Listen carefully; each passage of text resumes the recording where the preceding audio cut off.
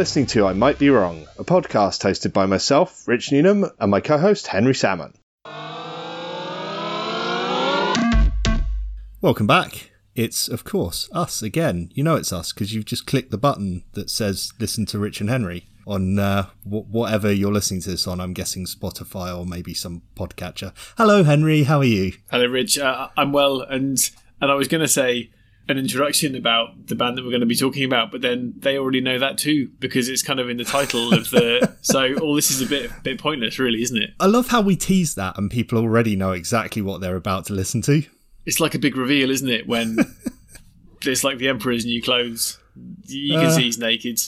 Whatever. Yeah. Where am I going with that? We know that our Emperor's naked, but we're going to introduce him anyway. Let's do it. Who are we talking about, Rich? Oh, we were chatting just before we started this. I can't believe that we haven't done any electronica since probably The Prodigy, which is incredible given the amount of electronica in my influential tastes of past when I was first getting into music. So yeah, we're doing some electronica and we are going to do Röyksopp and we're going to do Melody AM because it's an absolutely incredible album.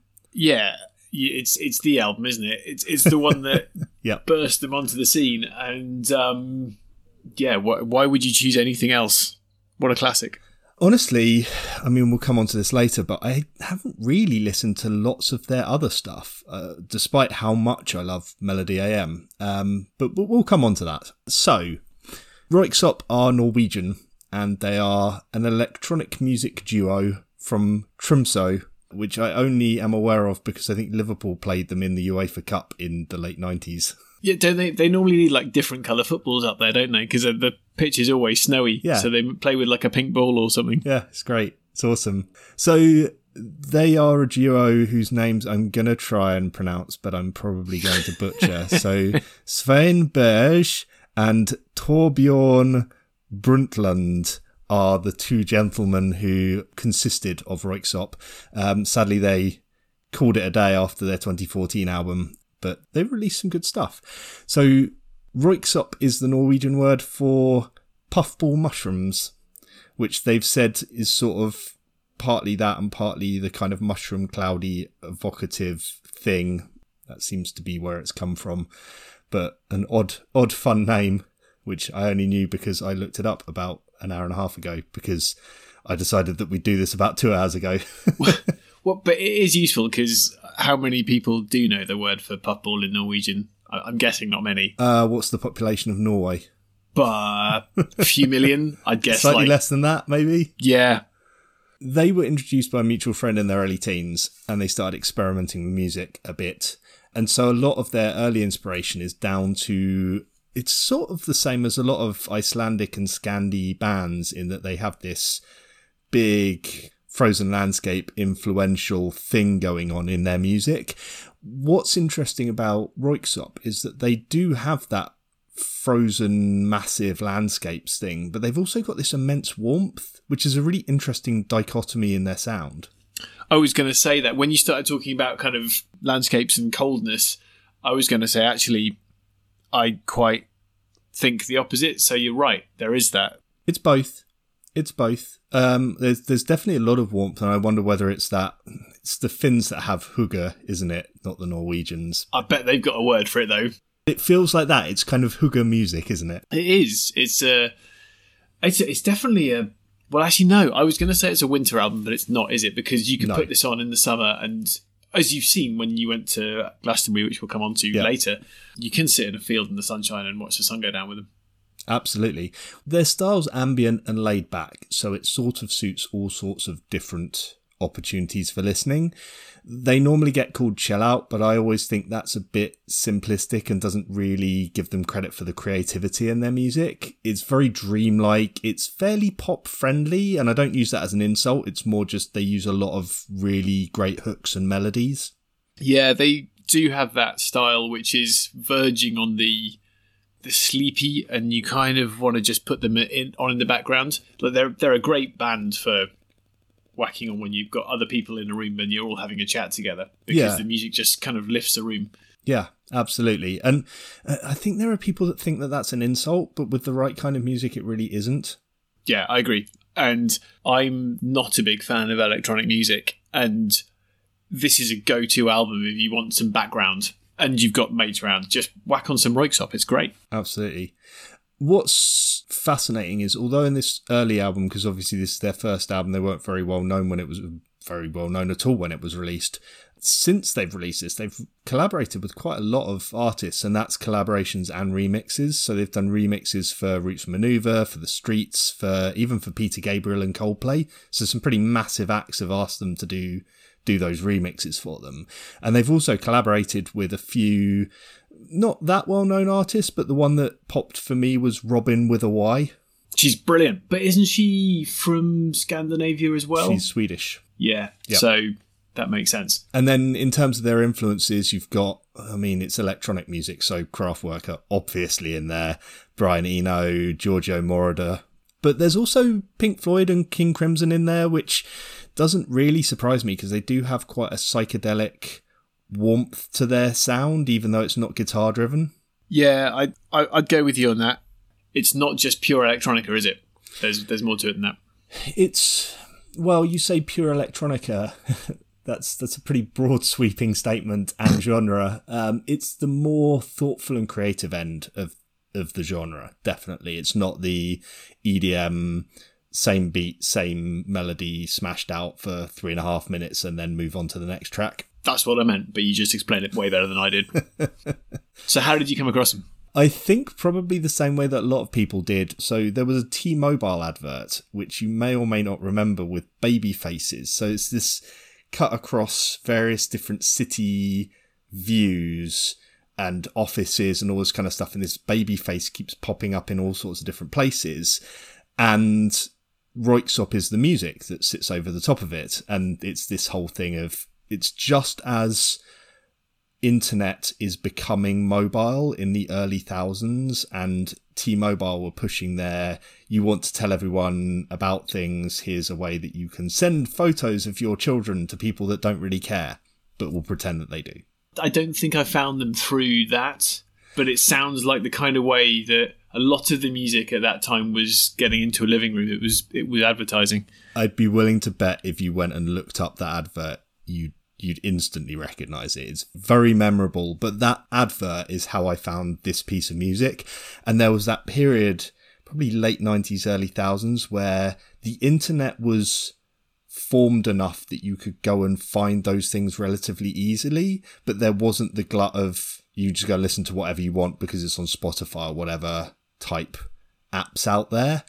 And so this was, you'd hear stuff on ads and then you'd go and find out who did it, and then you'd have to go to the record shop still to actually get the music. And I remember hearing that and immediately going out and trying to buy the album and getting hold of it like the same week that I first saw the advert. And just everything on there started to, like, it just really clicked with me. The whole thing starts, and it's the first track on the album, the whole thing starts with this electronic chatter.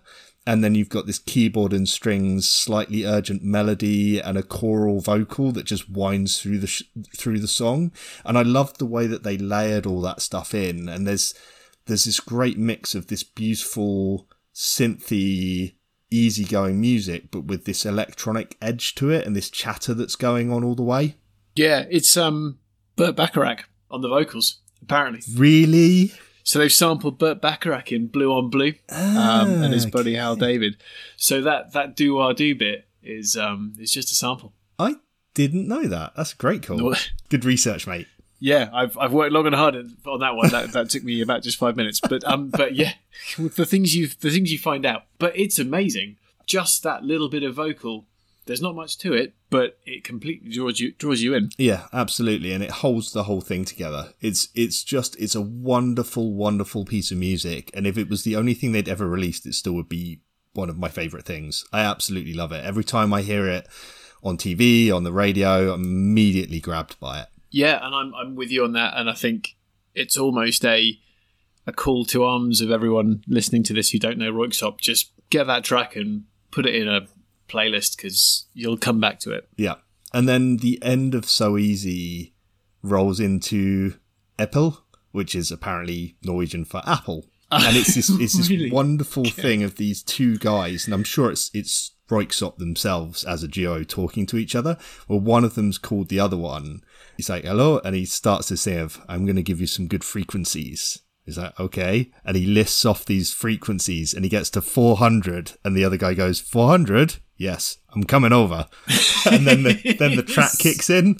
It's great and it makes me chuckle every single time I hear it. My brother actually dropped, I'm going to give you some good frequencies onto a WhatsApp chat the other day. And I just was like, 400, I'm coming over straight away. Like, it's that memorable. It's so good. It is brilliant. And the track that follows is fantastic as well. Oh, the first so two good. tracks are just great. Well, it's really wonderful and upbeat. It's got this repeating floaty melody that sort of holds everything together but continues to evolve throughout. And I think that's one of the things that I really started to like about electronic music that I was discovering around this time, was that these guys are one of the bands that convinced me that electronica was like good classical music, in that you have these melodic hooks that repeat but evolve, and then you have other motifs that run throughout a track, and it has this ability to move into something a little bit different and new and then come back to the origins of the track again. It's this ebb and flow that you get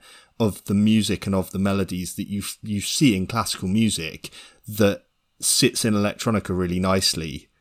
You know what? I'm with you on that. It's a great shout. I do think you can get themes and you can build on those themes and use them and go very minimalist and then go all out.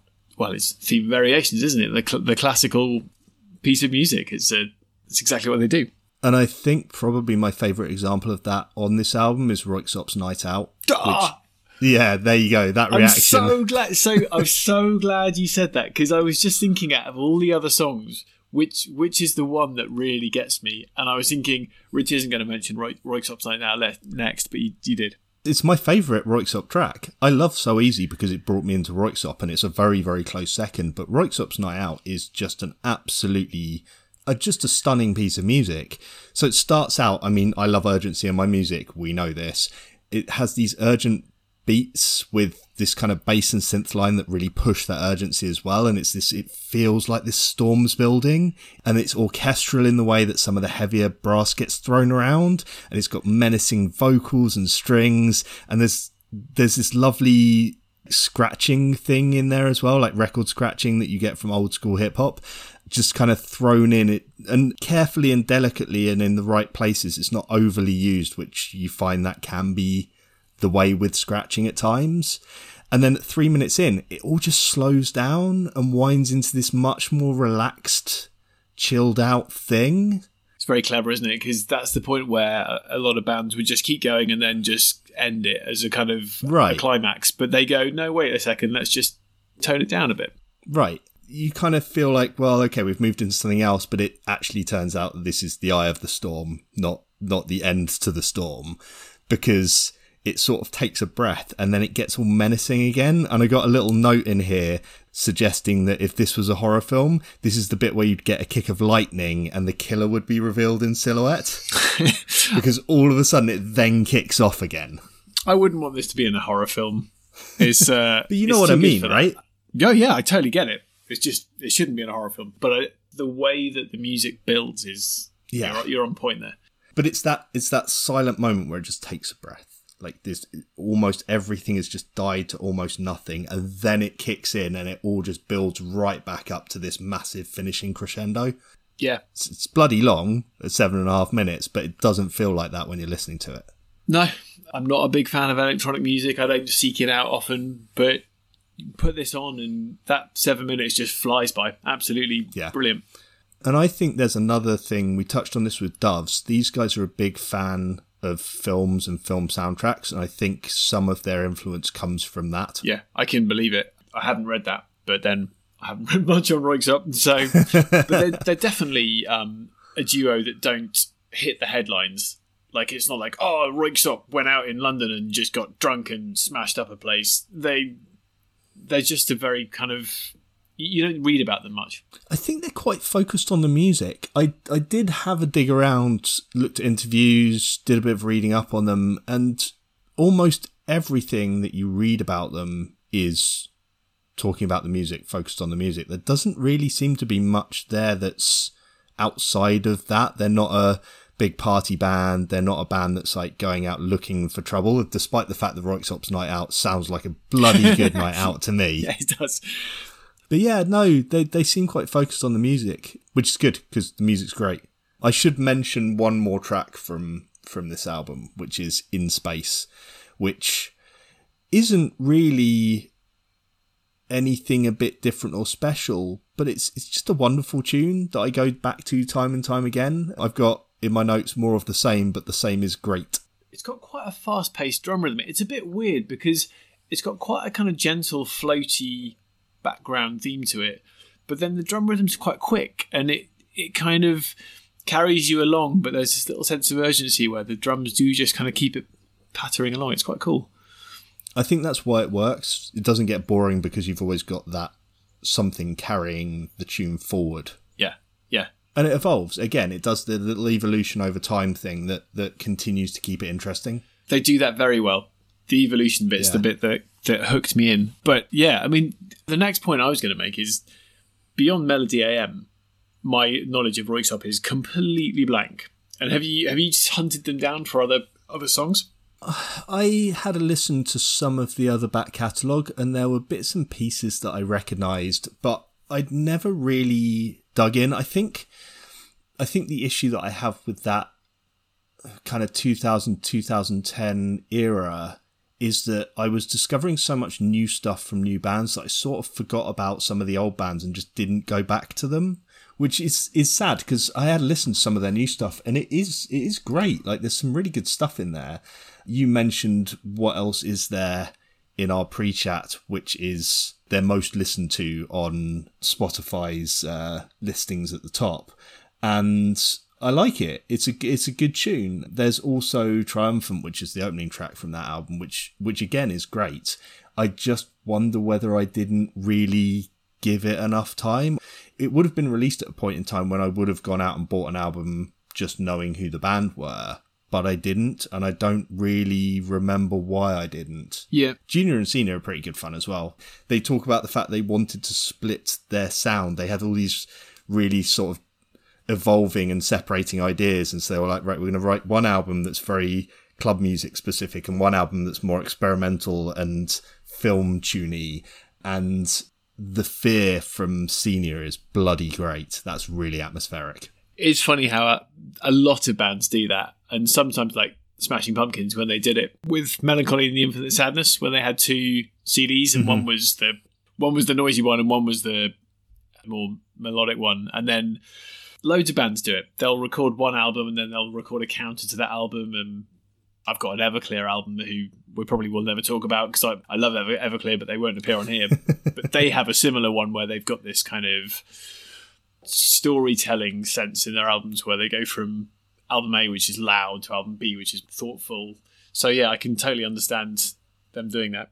I think they just hit a point where they really were enjoying experimenting with sound and they wanted to do a lot of different stuff. And ultimately, I think the reason why they ended up breaking up was because they sort of just hit a point where they realised that what they wanted to do didn't really sit under what they thought of as Röyksopp anymore. And so they were like, right, let's take an opportunity to go off and do other stuff. And again, I don't really know what that other stuff was, but I'm going to go and have a listen. And if I find good stuff, I'll probably tweet it out. Yeah, so in an interview that I was reading about them, they said that their work rate was really slow just because they're so meticulous. Mm-hmm. And I think that may have hurt their sales and hurt their popularity a bit because there's just such a length of time between album A and album B. They can't just go on that kind of touring kind of cycle that a lot of bands do really, really well and just build up that critical mass. They released Melody AM and then there was just a pause and then people do forget and you move on to other bands. Yeah, and ultimately that was at a point in time when you almost needed to have an album out every 18 months to 2 years to stay relevant.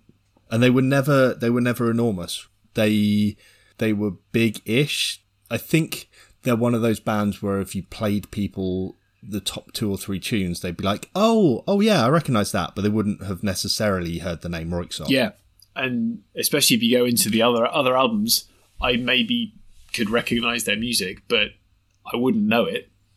Right, and that's the same for me. And actually, this has been a bit of a spur for me to go back and listen to some of those newer albums. I mean, they're from like 2006, so they're old albums, but yeah, it's a funny one because they sort of got a bit of cult popularity. One of the things that this was the early days of things like YouTube, and they were releasing these really quirky, fun videos. So there's a track called Remind Me, which is a lovely, great song that sort of starts with this positive thing and then kicks in with a lyric that is a bit more wistful of "It's only been a week." The video's brilliant. I sent you a link to this earlier and I'm sure you looked at it and went, oh yeah, I remember that, because it's all animated in the style of an instruction manual. And so everything pops up with instructions and like diagrams and things like that of these people moving through their day. But it's like living in an IKEA catalogue. Yeah, and the videos often don't get much mention. The thing I don't understand is some of these videos are quite incredible. And back in the MTV days where a video would make or break a band, then you could understand how much effort was put into them. But you look at Röyksopp, and I've never looked at their videos before you mentioned them to me. And really? And they're interesting and they're quite well made, but they're not the kind of thing that you just you don't bump into them that often. I think the early thousands was still a time when music TV, not necessarily MTV because they probably moved on to, I don't know, somebody pranking someone, but some of those music video channels were still showing a lot of these things. But stuff like that, and Paulino as well. I remember chatting with people at uni about Paulino and people kind of laughing about how quirky and odd it was. So it's another, I don't like the tune as much. I think Paulino for me is one of the less strong tracks on the album. I don't dislike it, but it's not one that I'm fussed about in that way. But it's got this, again, quirky animated video that starts with animals in a zoo looking sad and like they're missing home, and then it intercuts this with these massive landscapes, and you imagine that they are thinking about those homes that they've come from. And there's this bit where the main character in this zoo breathes on the glass and writes help onto the glass in the steamed up glass fronting of this zoo cage. And this scene runs through of this character, or you wonder whether it's this character, but it turns out it's another of the same species from the character, kind of running away from helicopters and things like that, and you think it's it being captured, but it turns out it's not, because right at the end there's this moment of hope when the other character appears and they kind of press pause on the glass together, which is very cute. That is cool. But yeah, again, just fun videos. Yeah. No, that is cool. Moving on to a completely different side of them, which is their live music side. Have you seen them? So, yes, you sort of alluded to this. When we went to Glastonbury together in 2003, they played the other stage, and I think I'd had their album for a year, maybe 18 months at that point, and was very excited to go and see them. You suggest that you don't remember seeing them and you're not sure you did. I didn't. I know I didn't, because I know I didn't know the album well enough to consider watching them. Got it. But I don't know where I went. And I've been looking through the lineup of Glastonbury for that year, and I must have just wandered off somewhere. See, that to me is a sad thing when you're like, oh, I really like that band, and I didn't see them, and I cannot remember who. Like, if you miss a band and you saw another performance that was spectacular, it'd be like, it's fine, that's just festivals. Festivals, you miss stuff that you want to see because you're seeing someone else. I remember missing St. Vincent and David Byrne at End of the Road because I was busy watching John Grant on the other stage there, and he was spectacular, and I would not swap those two experiences, and that's fine. But yeah, if you don't remember who you were watching, that's a little bit less happy. See, I'm pretty sure if I'm looking at the lineup, I must have gone to see David Gray.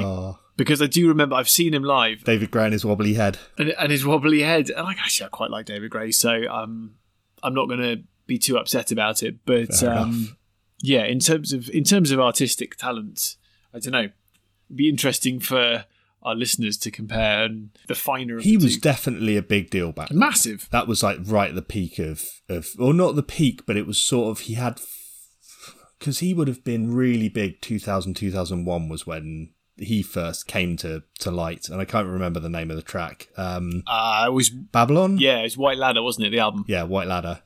Babylon. Wobbly head. Doesn't really help if I do the wobbly head thing, given that we're on an audio podcast. So I went to see them, and it was that perfect... I mean, this is always one of my perfect festival slots. There's probably 3 festival slots that I think of as being the best slots. So there's the early afternoon in the sun, hazy, beautiful, like it's great for kind of acousticy, folksy music and that kind of stuff when you're just like laid out on the grass and it just kind of wafts over you. And there's the late night, absolute high energy banging sets that are like the last thing that you're going to see before you go off and do weird party stuff later in the evening. And the third one is that perfect sun going down mid to late evening. It's never the headline slot. It's like 2 or 3 down from the headline normally. And they played over that. So they started off and, you know, it's dusk kind of light. And then as the light got more and more dark, their light show became more and more impressive. Awesome. And they did have some pretty cool lasers and shit going on. But what was really amazing about their live set was I'd never really seen a proper electronica act live. I'd seen a lot of DJs at clubs and all that kind of stuff, but I'd never seen what I consider a proper electronica performance. And so maybe naively, I had this expectation that would be maybe laptops and maybe some synths, but them playing in samples pretty much. And I remember being blown away by the energy in their performance. So one of them had one of those electronic drum kits that he was just like battering throughout. And the other one had like 4 or 5 synths set up and they were constantly moving around and they had all this big light show. And just the amount of energy that I got from that compared to what I was expecting to get was light years apart from each other. It's funny, isn't it? I saw the Chemical Brothers headline Glastonbury once and they didn't have anything. They just had a load of decks. But their heads were moving up and down so quickly, and you could just see them on the stage, and they were just bouncing around. And the light show was absolutely bananas. But it just takes something on stage to really get you in the mood. And yeah, if they've got a little drum kit or something on stage, then yeah, I totally get that. It was just awesome. I mean, it was. I think I had assumed that they'd just be playing stuff in because they'd already created all the electronic sounds. So why would you bother? But of course you're recreating. It's like expecting a guitar band to turn up and hit play on their guitar tracks. Like it's such a naive perspective, but I'd never seen anything like it. So I wasn't sure at all what to expect. And it absolutely blew me away. And it really set a high standard for what I expect from live electronica now. So I think about bands like Blank Mass and Fuck Buttons. When I see them live, the level that they get to is incredible, but it's all driven by that live performance of their music. Would you go to a gig of theirs? Like, would you hunt them down? I have seen all of those bands live, and they are all fucking brilliant. Yeah. I saw Blank Mass was one of the last performances that I saw live before everything shut down, and honestly, I was absolutely blown away. So good. That's such a shame that you kind of hit a high point and then COVID just trashes it. Yeah, although I'd rather have that as like one of the last things that I saw before before it went to shit. True. Something good rather than something bad. Exactly. Yeah. Sorry, I was just looking at the lineup for 2003 and the Sugar Babes are playing on Sunday. Yeah, you went to see them. Yes, yeah, probably did. I went to see, because they were on the main stage at pretty much the same time as one of the original Sugar Babes who'd released a solo album was playing in the other stage. And I still maintain that I really like that album. I can't remember her name or the album's name right now, so I might cut this in later when I've done the research. But yeah, I remember you went off to see Damien Rice and also caught the Sugar Babes by accident at the same time. True. Yeah, that is pretty much what happened. Wow. The thing that amazes me about festival lineups is how many of the bands on the smaller stages, and it shouldn't amaze me, but how many of those bands do make it really big, and the number of really interesting artists you just walk straight by because you don't recognise a name and you miss out. Well, there's that thing of you go to a festival a few years running. So I did this Reading and Leeds in the early thousands when I was a student, and we were basically didn't get paid to do bar staffing. We just got to go along to the festival and get get free tickets. And then at the end of the road, and I look back at previous festival lineups, and you're like, holy crap, they were there, and they were on at like 2 PM on like the 3rd or 4th stage, and you just can't believe it. It's amazing, but bands have to come from somewhere, right? Yeah, I remember in 2000 at Glastonbury, and I went to see, it was the other stage at about like, I don't know, 2 o'clock in the afternoon or whatever. And this band called Coldplay walked on to about 200 people, literally. It was maybe 1,000. There was not many people there. And Chris Martin was he was really geeky and really nervous. Was that 99 or 2000? I think it was 2000. Maybe it was 99. Okay. It was... No, Yellow came out in 2000. In early summer 2000. Yeah, so it was pretty much when that happened. Right. But there weren't many people there, and I just remember this random guy from the audience just going, "Who are ya? Who are ya?" As if they were just a bunch of nobodies. And Chris Martin goes, "Oh, hello, we're Coldplay, by the way," and was just not the front man that you'd expect. Very Chris Martin. Very Chris Martin. And yeah, and then since then they've just gone through the roof. So I saw Coldplay at V2000, and they had been booked in for like a 3 PM slot on the other stage at the festival. And of course, once you've locked in those lineups, you can't really shift stuff around because you'll piss off bands that you've booked as, you know, high up or on the main stage, because you'd have to bump someone to move them across. And in between the lineup getting set and the festival happening, Yellow got released. And so there was 2/3 of the festival trying to cram to the other stage so that they could watch Coldplay, because all of a sudden they got massive. And yeah, it was pretty bizarre. I've seen other things like that as well, where Snow Patrol, I bought tickets to see them when we were at Bristol Uni, and the tickets started out in the Louisiana, I think it was, then got bumped to the Ansem Rooms, and then from the Ansem Rooms they got bumped to the O2 Academy, because they released Run in between the gig getting booked and the gig actually happening. So their support act had obviously been booked for 80 people, 120 people, something like that, in one of the small venues in Bristol. Well, obviously on a national tour, but a tiny national tour. And I don't think they had changed the support act. And so these guys they're in front of a crowd of like 3,000 people now, looking absolutely petrified. Snow Patrol were delighted because everyone sang along to Run, which is a really sad song. But their lead singer's just got this massive grin on his face because everyone's singing his song back to him. Snow Patrol had ground out for years. Like, they had 4 albums before that one. They properly put in the work. Yeah, they were, because I remember seeing a guy in a Snow Patrol t-shirt in 97, and I'd known about them because they were being played on the evening session, and I walked past this guy and I was like, a Snow Patrol t-shirt, and the guy looked so chuffed. He was just like, yeah, it's a special t-shirt, you know who Snow Patrol are. But it was a one-off, and you're right, they were lurking around for years. I love that connection you get with people when somebody's wearing a band t-shirt and it's a band that both of you love, and you've never met each other before, but you'll get chatting about it anyway. It's cool, isn't it? It's just awesome. I love that sense of, I don't know, community that you get around liking certain bands and liking certain music. Same with anything. Yeah. So pick a hobby, you find something and you can just gas about it for ages. That is true. This is a prime example. And we can and have, and we're now recording it and putting it out into the world for you lot to listen to. Aren't you lucky? Exactly. So yeah. Cool. Yeah, we normally touch on influences. Röyksopp are a bit of a weird one for me because they sort of sit in the middle of a period where I've been discovering electronica. So there's a bunch of stuff that I'd listened to before them and a bunch of stuff that I listened to after them. And I think they just were part of shaping my love for electronica rather than necessarily being the starting point for something. Maybe the more chilled out side of it. Yeah, I don't really know where they sit in my catalogue of music. I think I just have special electronic albums interspersed through my library, and there aren't many. There's probably about 5 or 6. It's really, really, really low on my list, but that's one of them. It's just this little kind of lighthouse in a big sea of noise and guitars. But it's there. It's a classic. Yeah, it is. It's a great album. Cool. Well, thanks for letting me talk about it. always fun to crack out some of those old classics. I agree with you on the classic. This album totally stands up. It's really good. Yeah. So definitely worth digging out if you don't know it.